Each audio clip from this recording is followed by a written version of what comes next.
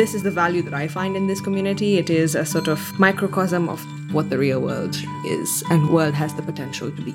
And so it's really informed the way I think about my little art world as being in conversation with the medical industry or with economics in this community has been really valuable in that way, where I can be myself and I can be honest about my gaps in knowledge and also receive the same kind of generosity and say, yeah, I'm happy to help you this way. Can you help me with this? That kind of exchange has been really, really valuable. Hello, my name is Karishma Bhagani. I use she, her pronouns, and I am a member of the 2021 cohort of the Knight-Hennessy Scholars. I'm a third-year Ph.D. candidate in the Department of Theatre and Performance Studies and am practicing producer of the performing arts. I imagine a world where art is the central force of our lives, bringing us together and encouraging us to empathize with multiple perspectives. Today we're speaking with Karishma Bhagani, a Ph.D. candidate in Theatre and Performance Studies. During our conversation, you'll learn about Karishma's upbringing as a fifth-generation East African, pursuing a degree in theater and history in the U.S., using the arts to center conversations about change, and so much more.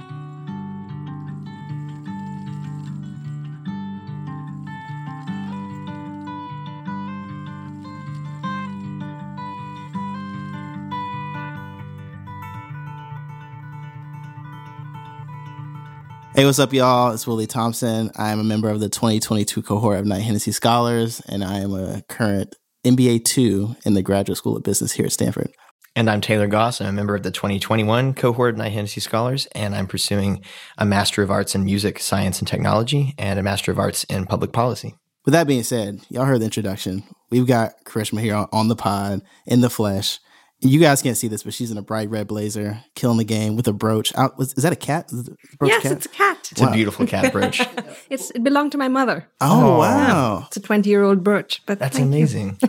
So that brooch is about to graduate college. Yeah. Yeah. How did that brooch end up on your lapel? Well, I decided that I'm a brooch person and then asked my mother if she had any. And she opened up this collection, unbeknownst to me, and just displayed all of them. Wow. Oh. She's like, you're allowed to pick 3. Okay. So I picked a peacock, I picked a lizard, and I picked the cat. So clearly there's a theme here, but right. She seems to like her insects and animals, I guess. I like that a lot more as a personality test rather than the BuzzFeed quiz or like the EIFJ Right. thing. If you were a brooch, if you would wear a brooch, if you would wear a what brooch, would it be and why? what animals would your brooch be? Exactly. It actually reminds me of Madeleine Albright, who did brooch diplomacy. Yeah, that's right. Have you heard of this? Oh, Karishma? Yeah. This topic has not been broached up to me before. So Madeleine Albright, who I believe, that was good. That was good. So Madeleine Albright, the first woman to be Secretary of State, I believe, in the U.S. So she used to wear brooches when she would go on her diplomatic trips, and so she had this tradition and legacy of wearing these ornate brooches to signal certain things. Anyway, you can Google it. It's pretty dope. I think she kind of threw shade with them occasionally. Oh yeah, 100%. It was a statement brooches. Oh, okay. So what statement is your brooch telling us today for this podcast? Oh, I don't know. I don't know that but it's trying, Okay. The tail of there's a story behind this brooch because it fell once. Okay. And there was a cat tail. The cat had a tail. Okay. But now the cat does not have a tail. So that's not a tail. So are those his hind legs? Yes. Oh.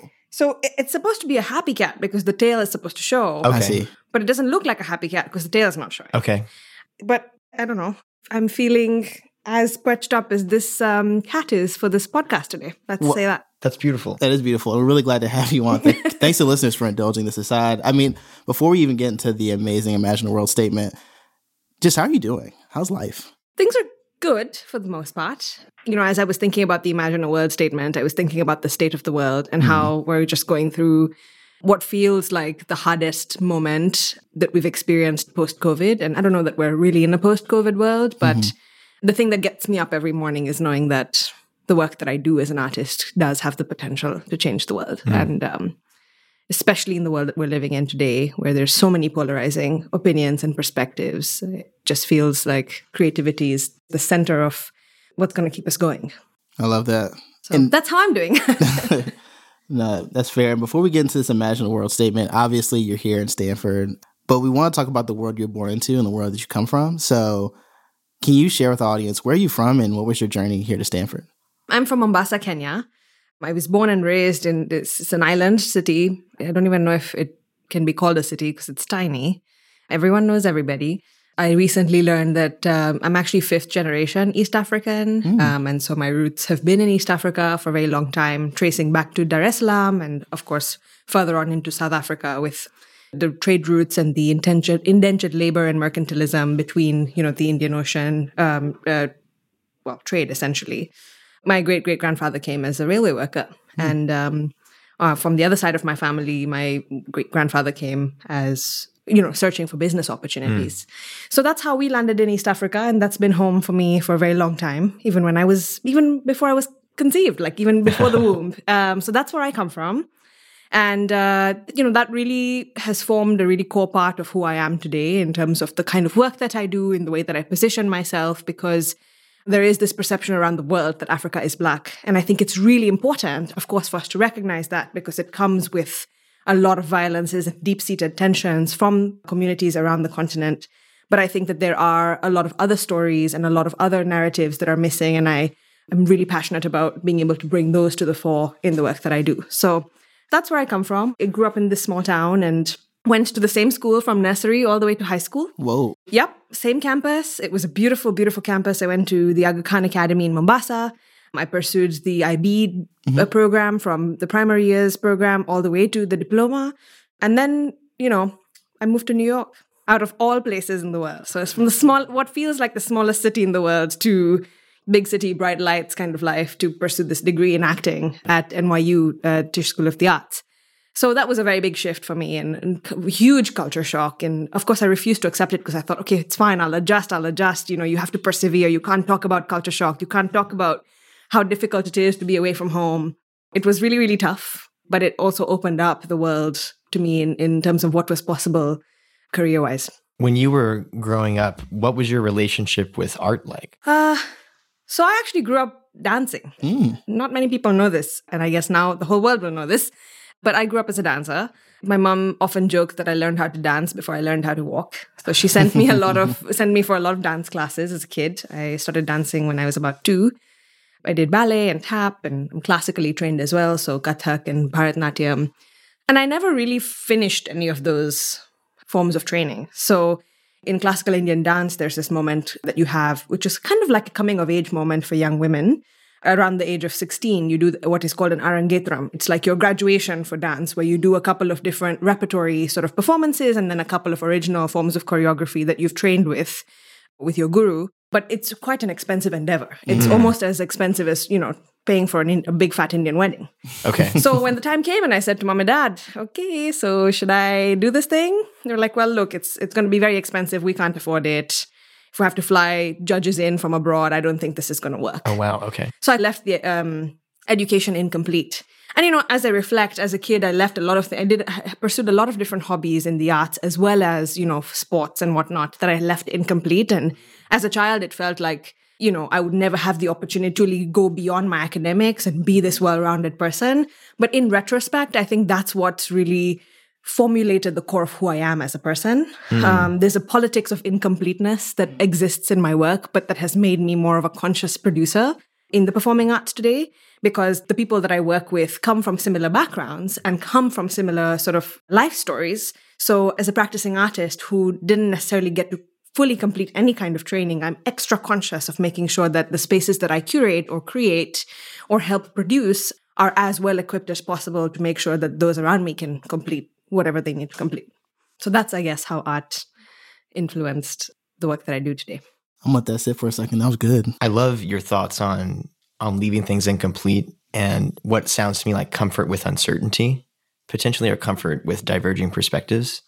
Did that lead directly to acting for you? So you pursued this degree in acting, and why did you decide on that degree? Why NYU? And maybe also to that, why'd you add history? I sort of feel like there's this, even seeing like your PhD journey, you have a minor in the PhD. I know you could have a minor in the PhD, but like I sort of see like this supplemental or this exploration of like what can complement sort of your experience in academia. So if you can also take those questions, just include like why history as well. Yeah. So I thought that I would become a lawyer. When I was 5 years old, I said to my parents, I'm going to Harvard on a full scholarship, very legally blonde kind of journey. And as a 5-year-old. Yeah, as a 5-year-old. Of course. I mean, what else would a 5-year-old be thinking about other than going to Harvard for law school? So that was the dream. And of course, then when the moment came to apply for school, first generation college student from a low income family. And so I didn't really have folks in my family that I could look up to or talk to about, the application process. So it's only once I started applying that I realized, if you were going to pursue this degree in the US, you're going to need an undergrad and then take pre-law classes before applying to law school. So I thought, okay, well, in that case, what am I good at? Or what could I see myself doing for 4 years without feeling like I'm going to, fail? And acting was the only thing that came to mind. Drama. I used to love doing theater as a kid alongside dancing and tennis and netball and badminton. And I used to direct a lot of shows in school. And so I thought this would be a nice way to pass the time for undergrad. And then, of course, I immediately regretted it because the auditioning process was just so rigorous and so grueling. And I had never been through anything like this before. But in hindsight, I'm really grateful to have gotten the kind of training that I did at NYU under the acting program. It's there where I realized that the impact that I wanted to make as a lawyer, I could make through the arts, right? And it goes back to what we were talking about earlier. Art can be the center of the discussions and the conversation and the change that we want to make in this world. So, started off with this acting career and I was in the experimental theater wing. So lots of stuff was being thrown at me from the avant-garde world that I just never had experienced before. Black box theater vibe. Yeah, completely. Everybody comes dressed in black and talks about how they just had these artistic moments in the middle of their dreams. And I was just sitting there like, I'm dreaming about home and making sure that I finish, my assignments on time and still trying to, struggle to experience the hustle and bustle of the city and trying to find my way around and make sure I don't miss the train and make sure that I, all of these things. Long story short, I kept wanting more. I kept wanting to see the bigger picture. What's bigger than just acting? So some of my advisors, Catherine Corey and Kevin Kulke, advised that I, take directing classes because that'll give me a bigger scope. I'll be able to sit back and watch what happens and help sort of string things together, as it were. Started doing directing, really fell in love with it, but more like a hobby than an actual career. And so towards the final year of my graduation, I thought, okay, so what is it really that could be bigger than directing? How can I really think about the structures and the spaces in more depth and detail? Because again, I was finding that I was often the only person from my context writing about my stories and my perspectives. And I knew that there were a lot of other people who had potentially more interesting stories to tell than mine. So how do we create a space where more Africans can tell their own stories from, different perspectives and different backgrounds and bridging different kinds of arts? And that's how I got into producing. I worked with the Nairobi Musical Theatre Initiative, first as an intern and then became their associate producing director in 2019, right before the pandemic. And so that was really my entry point into the producing world. And I've heard you talk a bit about the difference between directing and producing from your mentor, Roberta Levitow, I believe, who said that directors are sort of architects, producers are sort of people who construct. And so I'm wondering, to your point around the Imagine a World statement about art being centered to the conversation, what is your take on where art is now in our ability to have conversation? And how do you think about bringing people into a context and experience that they're unfamiliar with?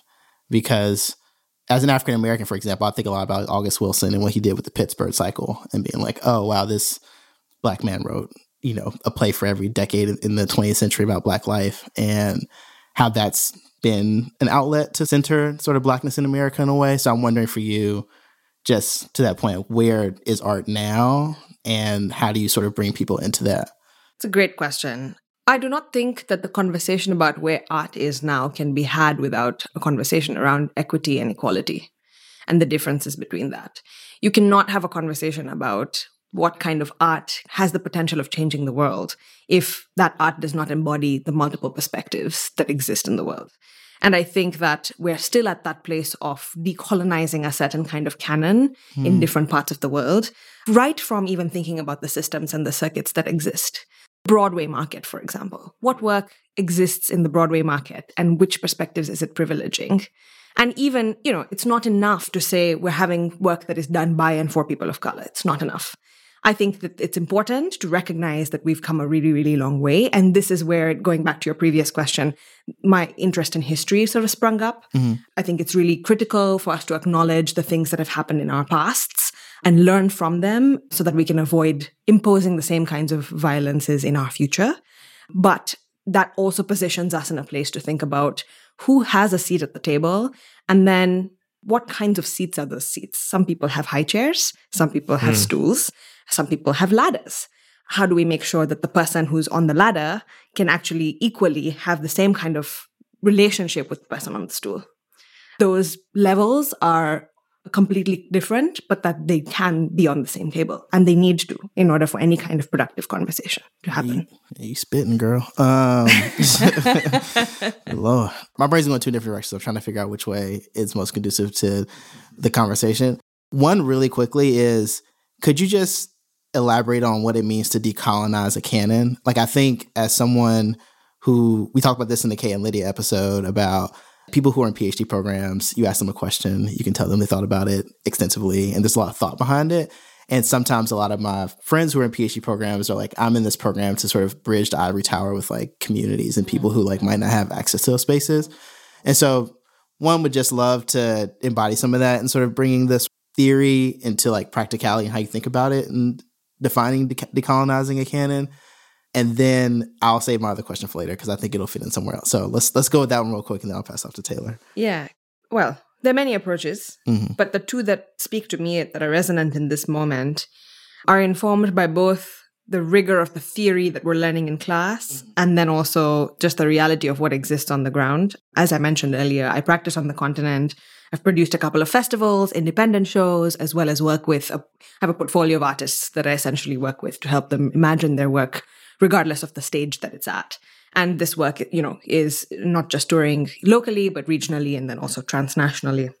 I think, of course, first and foremost, when you think about a canon, you think about the works that come to mind immediately, the Eurocentric realities in America, the America-centric realities. And what is an America-centric canon, which avoids or excludes the voices of people of color, for example. And again, I use that as a very blanket statement, kind of.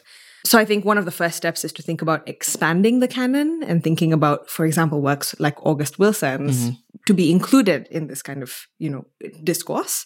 But it's not just enough. It's never enough, but it's not just enough to add work to the canon.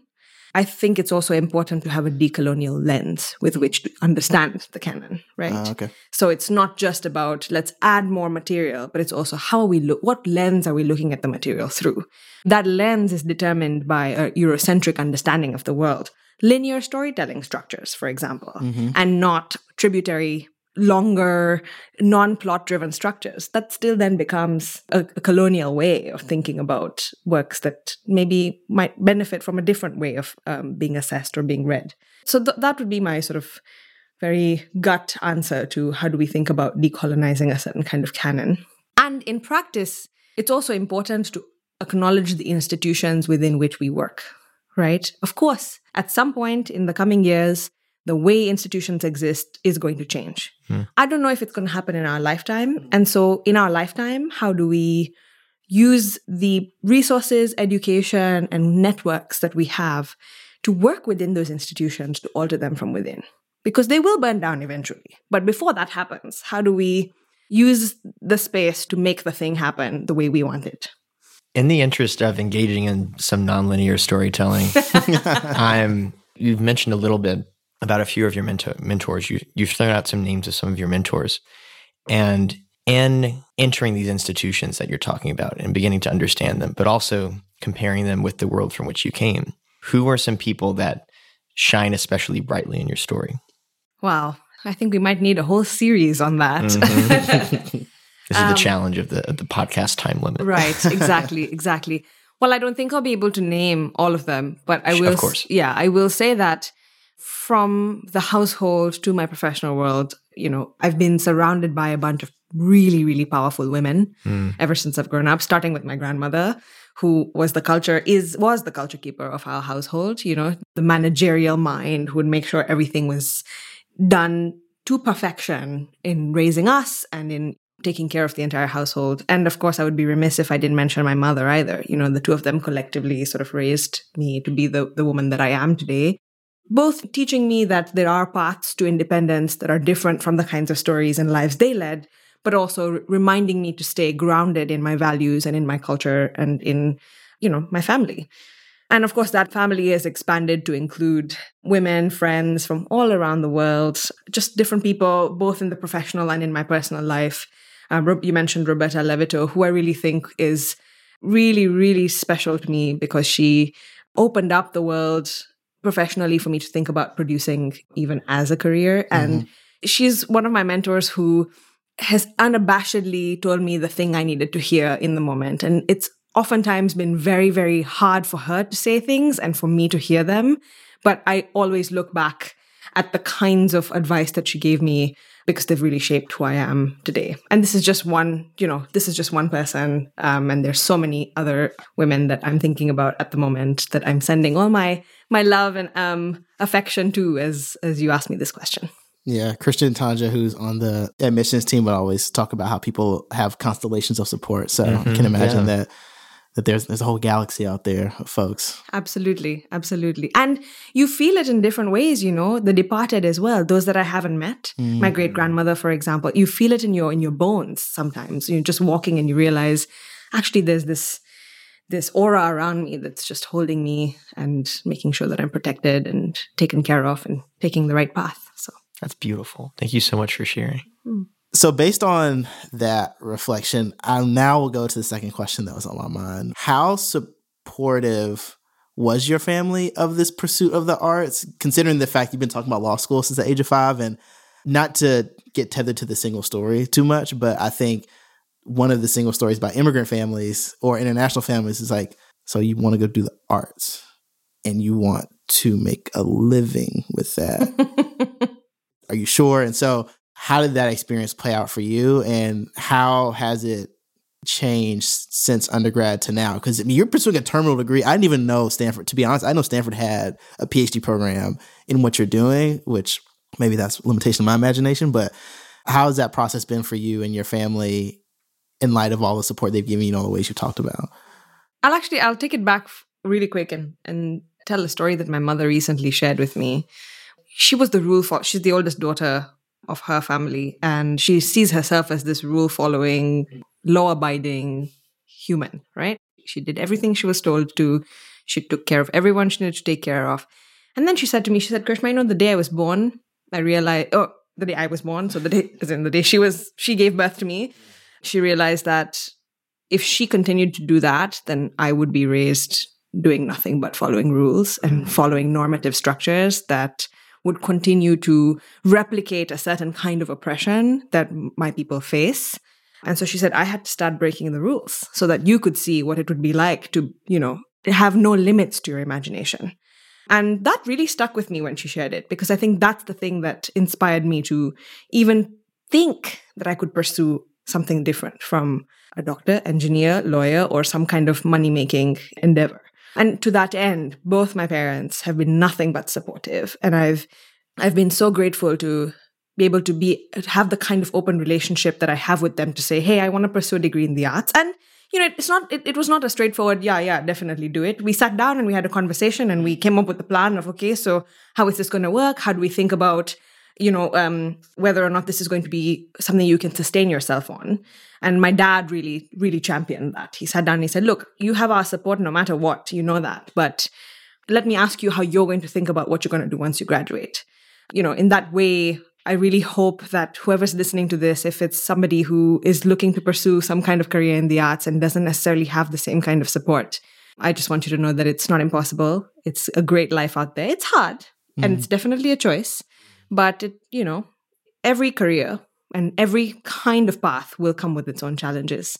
But the people you meet along the way and the joy that there is in being able to be in the same room and make work and have friends that become chosen family is very unique, I think, to this career and to this field. That is so great. It's funny you saying this. It's making me think about my family. I'm a musician. primarily. And I've always felt that my family has been similarly supportive. And it's such a blessing to feel that not only do you have your family's support, but also their encouragement. And you were saying that, and their help in understanding what can this world look like, because it's not always the most sure or stable thing to create a career in making change through the arts. Absolutely. And I know we've had this conversation before, right? That I think it then becomes our responsibility to create that kind of space for those that might not have it in their families. And so I'm in awe of all the work that you do to foster that kind of network and community on our campus and in our community as scholars, but also in the world. So that's very sweet. And you do the same work. And I'm so glad that people who are listening can hear that encouragement from you, because you are a very encouraging person who carries around this welcoming into the world of art with it everywhere you go. So I'm appreciative of that. Hugging you from across the table. Thank you. Amazing. At the point where we left off in your stories in a chronological sense, you've entered these institutions, you're thinking about how to change them from the inside. You are supported by your family. You're creating this constellation of support.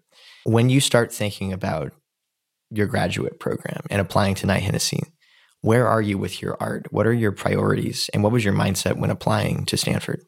Yeah, there is a very big division between academia and praxis in the performing arts. Absolutely. And that was really the large motivator for me to apply for the PhD. I was also, it was in the middle of the pandemic, and I was thinking, okay, so what are the kinds of communities that I want to foster, and how will I be able to do that and do the work that I want to do in the coming years? And it felt like graduate school was the right thing to do in that moment. So I only applied to one school because also I thought to myself, this is a gamble. I don't know if this is the path. This is one option. So let me just shoot your shot. Exactly. We have a phrase, throw the ugali on the wall and see if it sticks. Okay. Yeah. Ugali is one of our staple dishes back home in Kenya. And, as we're making it, to see whether or not the texture is perfect, often we'll take some out of the sufuria, out of the pot, and throw it on the wall. And if it sticks, then you're good to go. So is this a rice dish or like? It's a flour. It's made of flour. Yeah. Getting hungry. Yeah, maybe post podcast I can hey, look, teach you. You're on the record now, so we will send photos to our listeners after. So I only applied to one school, and then I thought to myself, okay, well, there's this scholarship opportunity at Knight-Hennessy, and then once I learned about it, I realized that actually this is the space that I need to be in if I really want to think about how the arts can make an impact in other fields and in other landscapes, global landscapes. I remain the only theatre and performance studies scholar within our community. So as I graduate this year, I really hope that we have a couple more, because I really think that the humanities community and then, of course, the artist community is quite small, but I think quite powerful in our little community here. So I really hope that it continues to expand. But going back to your question, that felt like one of the paths that I wanted to pursue, to really think about, have conversations, not only across industries, but even within our own, because there's that difference between academia and practice. And if we were to have a more fluid conversation between both of these worlds, I think the quality of both works, both academic publications as well as work that's on stages, would be positively impacted. It'd make a huge difference, I think. Can you exemplify a little bit of this tension for me? Because in a lot of ways, what you said confirms how I initially think of sort of like terminal degrees in other fields, even in the humanities, right? Like I think of a PhD in English. I'm like, all right, cool. I sort of see like where there's like a relationship and there's symbiosis there. And in the art, it sort of feels like, to your point, like most of the people I've met who've done theater aren't in academia. And I'm wondering if you can talk more about examples of like that rift and how the work you're doing right now will lead to building this connective tissue that allows for what you talked about earlier. Well, for starters, I think the perception is often that if you go to pursue a PhD, you're intending on teaching. Mm-hmm. And I think that's great. Mm-hmm. But I think that there are other possibilities that one could pursue after getting a PhD. And that's really what I'm interested in, thinking about how once I have my doctorate, I could go back into the producing world and not only write about ethical decolonial producing practices that can inform academia, but also do them on the ground, actually learn from artist-based practices. So I think Stanford's program is actually really well positioned in that way because they speak of creating and producing the next generation of artist scholars. And I really think that embodies the idea of being able to bridge academia and praxis. Another example, I think, is that universities increasingly can become the spaces for development of new work. The industry here in the United States is not significantly funded, but it is much better funded by the government, for example, than many countries in Africa. And so the circuits, the Broadway circuits or the sort of regional theater circuits exist very separately from state universities, for example, or private universities like this one. And I think that performance studies departments or performance spaces on campus could be that breeding ground for industry professionals to come into the space and work with students, have conversations about whatever aesthetic choices have been made on stage, but also be able to provide resources for very early stage developmental works. And I say that because it's usually the works by marginalized populations, low-income populations, international populations that don't receive the kind of funding from commercial markets at the development stage, which is then why they're not considered for these large commercial markets. But the university can be that kind of space because the university boasts and preaches ideas of decolonial thought more often than not. Mm-hmm. And so if we're learning that in theory, then why not bring, Middle Eastern voices, African voices to the space and see it in action? I say Middle Eastern and African because that's a lot of the work that I focus on here. And we've been doing a lot of staged readings and a lot of other workshops around some of the plays coming from these regions. So that's why Middle East and Africa came up as the first two. Yeah, and that also shows up in your work, Haldi and Honey. So you're oh, you've done your research. Just a little bit. That's really encouraging to hear. I've never heard someone pitch the university as a platform for this idea of like validation and experimentation and decolonization that I find very resonant. Well, it's another example of working from within, right? Mm-hmm. These institutional setups are complicated and problematic and add all of the words there that, express some of our sentiments in this space, but they can also be space for protest. They can also be spaces for resistance. And we have seen that around the world with movements like Rhodes Must Fall and Gandhi Must Fall. Those all happened from university contexts. Yeah. So since arriving at Stanford and entering the Knight-Hennessy community, how has Knight-Hennessy and the people that you've met around Stanford contributed to your vision of this change-focused world in art?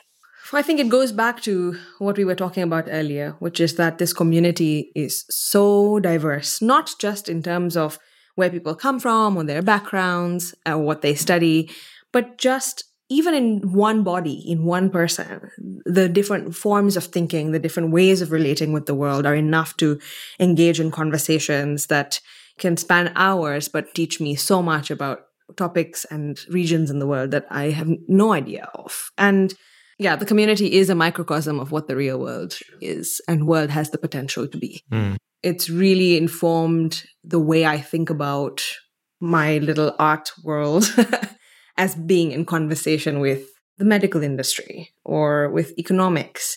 As a producer, for me, the business side of the arts is of utmost importance. Mm. So if we're thinking about commercial work, how do we make sure that there is a return on investment? Mm-hmm. How do we make sure that, and I ask these questions to myself all the time, right? How do we make sure that the work that we're putting on stage is actually, the labor behind it is recognized and we're able to make some kind of profit out of it that can be shared? And if it's not a profit-making piece, then what are the other values and how can we think of creative partnerships across industries and regions to make this work happen? So I think that being able to have these kinds of informal conversations, have a brain trust of friends in this community has been really valuable in that way, where I can be myself and I can be honest and about my gaps in knowledge and also receive the same kind of generosity and say, yeah, I'm happy to help you this way. Can you help me with this? That kind of exchange has been really, really valuable. Yeah. And it's also fun. Like, graduate school is hard. Yeah. I think a lot of times these conversations focus around, okay, community, how are you building a network of academic support and this and that? But it's like, guys, I just want to be able to put my feet up and have a glass of wine with a couple of people that I love because life is hard and I'm not getting enough sleep, And so it's so nice to have those people that I know that I can, pick up the phone any day and say, hey, Geraldine, are you free? Can we hang out? Or, hey, Kay, are you free? What are you doing? Like, we need to talk. Some great names there. Yeah. Some good folks. Yes. So many, Hari, Ashwin, so many other, loved ones of mine here. So.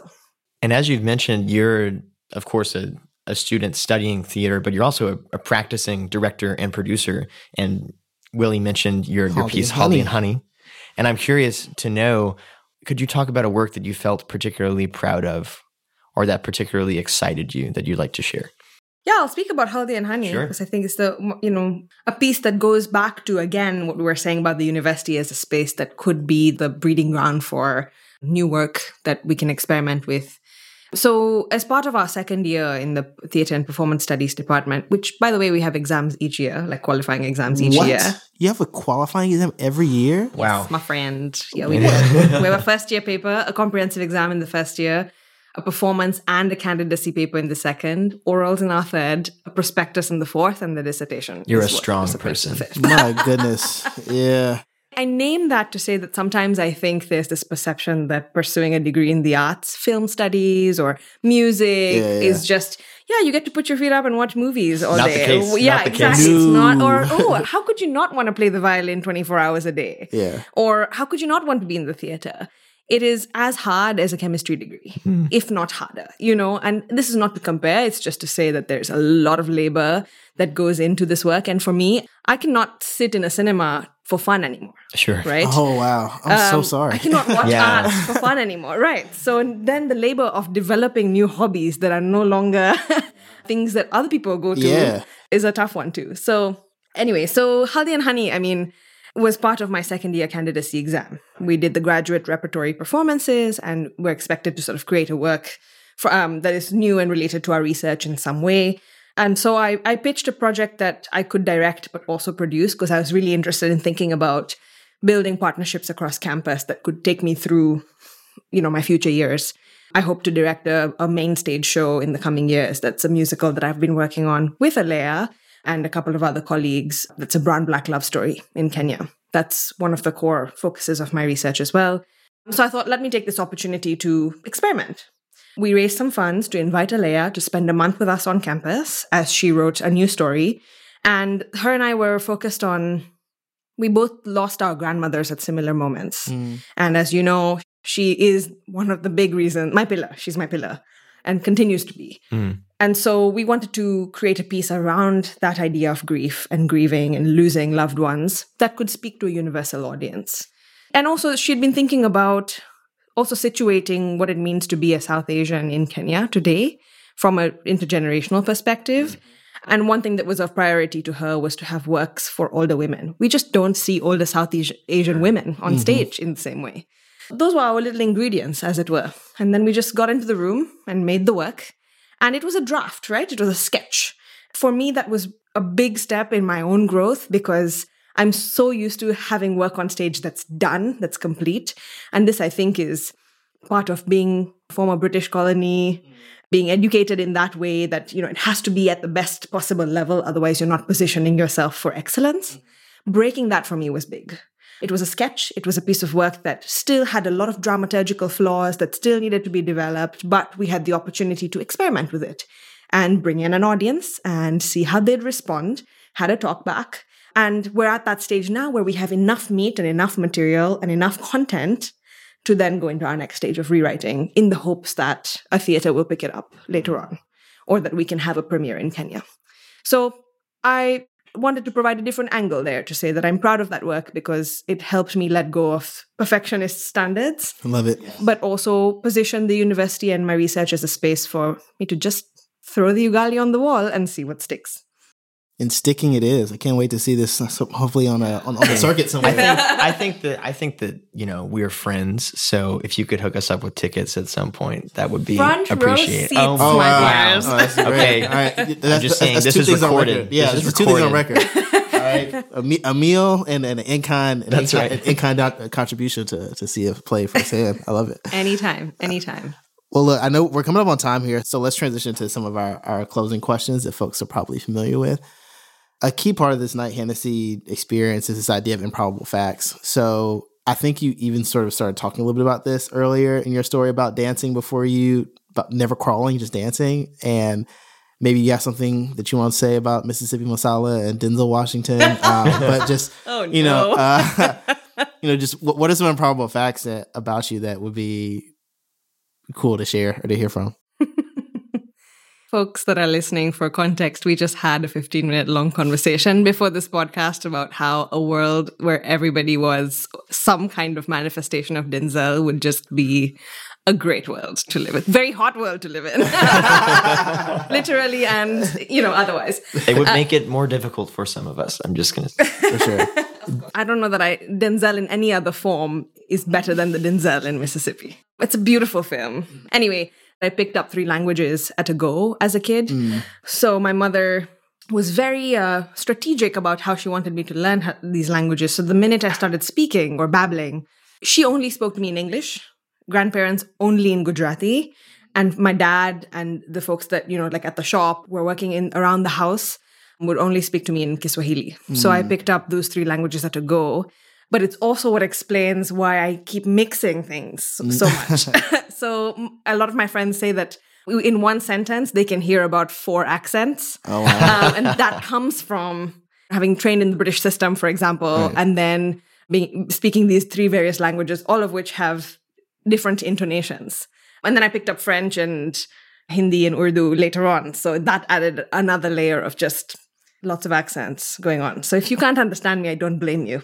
No, the mic is on. We hear you clearly. Yeah. So as we're closing and wrapping up here, the final question final question. Once you get a list. Yeah. Question. Yeah, I picked up an accent during this conversation. To close, what advice would you have for other people applying to Stanford and Knight-Hennessy? What would you say to them? Probably the most cliche thing, which is be you, but also treat the applications as an opportunity for you to connect with yourself more than a means to an end. Graduate school is not for everybody. The application cycle is hard. And even if you really, really, really want it and you really, really believe that you're the best candidate possible for whatever program or for Knight-Hennessy, instead of having that be your end goal, think about the applications as a way for you to learn about what your pitch statement for the rest of your life will be for yourself.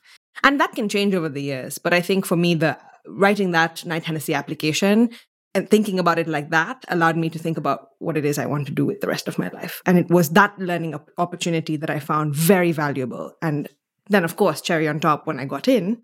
But that's the advice I would give. Be you and use this as a way to learn about yourself more than anything else. Beautifully said. And I'm so glad that you have found yourself in this community and that we can learn from you and your light, and that you can bring this change-focused artist vision to Knight-Hennessy. So thank you for being here. Thank you for spending time with us and for sharing your story and your vision with the audience of Imagine a World. Yeah, we love it so much. And yeah, the hyphen it, artist, scholar. I was like, man. Artist, scholar, practicing, producer, director. Doing all the things, And great friend, funny person. No, yeah, she got jokes for days, fashionable. Very fashionable. Stop. Let's go back to that. Out the room. Let's emphasize this beautiful red jacket that unfortunately you can't see right now. Yeah, no, Denzel's a devil in a blue dress. She's an angel in a red jacket. Yeah. So. Yeah. Well, cool. Well, thank you. You're welcome. And to be clear, you're completing, which is basically finishing Knight-Hennessy, but you're not leaving Stanford. I joke with my friends that I might just be here when their children are attending. So hilarious. You just never know. I still have a couple of years to go. Okay. It will be a great service wherever you are. You're very kind. Thank you for creating this space and for opening this opportunity up for us to tell our stories. It really, really is beautiful. And I love each of the episodes. So thank you. Thank you.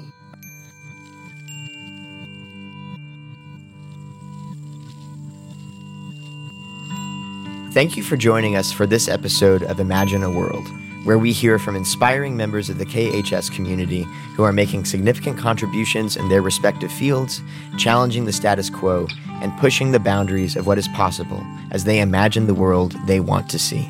This podcast is sponsored by Knight-Hennessy Scholars at Stanford University, a multidisciplinary, multicultural graduate fellowship program providing scholars with financial support to pursue graduate studies at Stanford while helping equip them to be visionary, courageous, and collaborative leaders who address complex challenges facing the world. Follow us on social media at Knight-Hennessy and visit our website at kh.stanford.edu to learn more about the program and our community.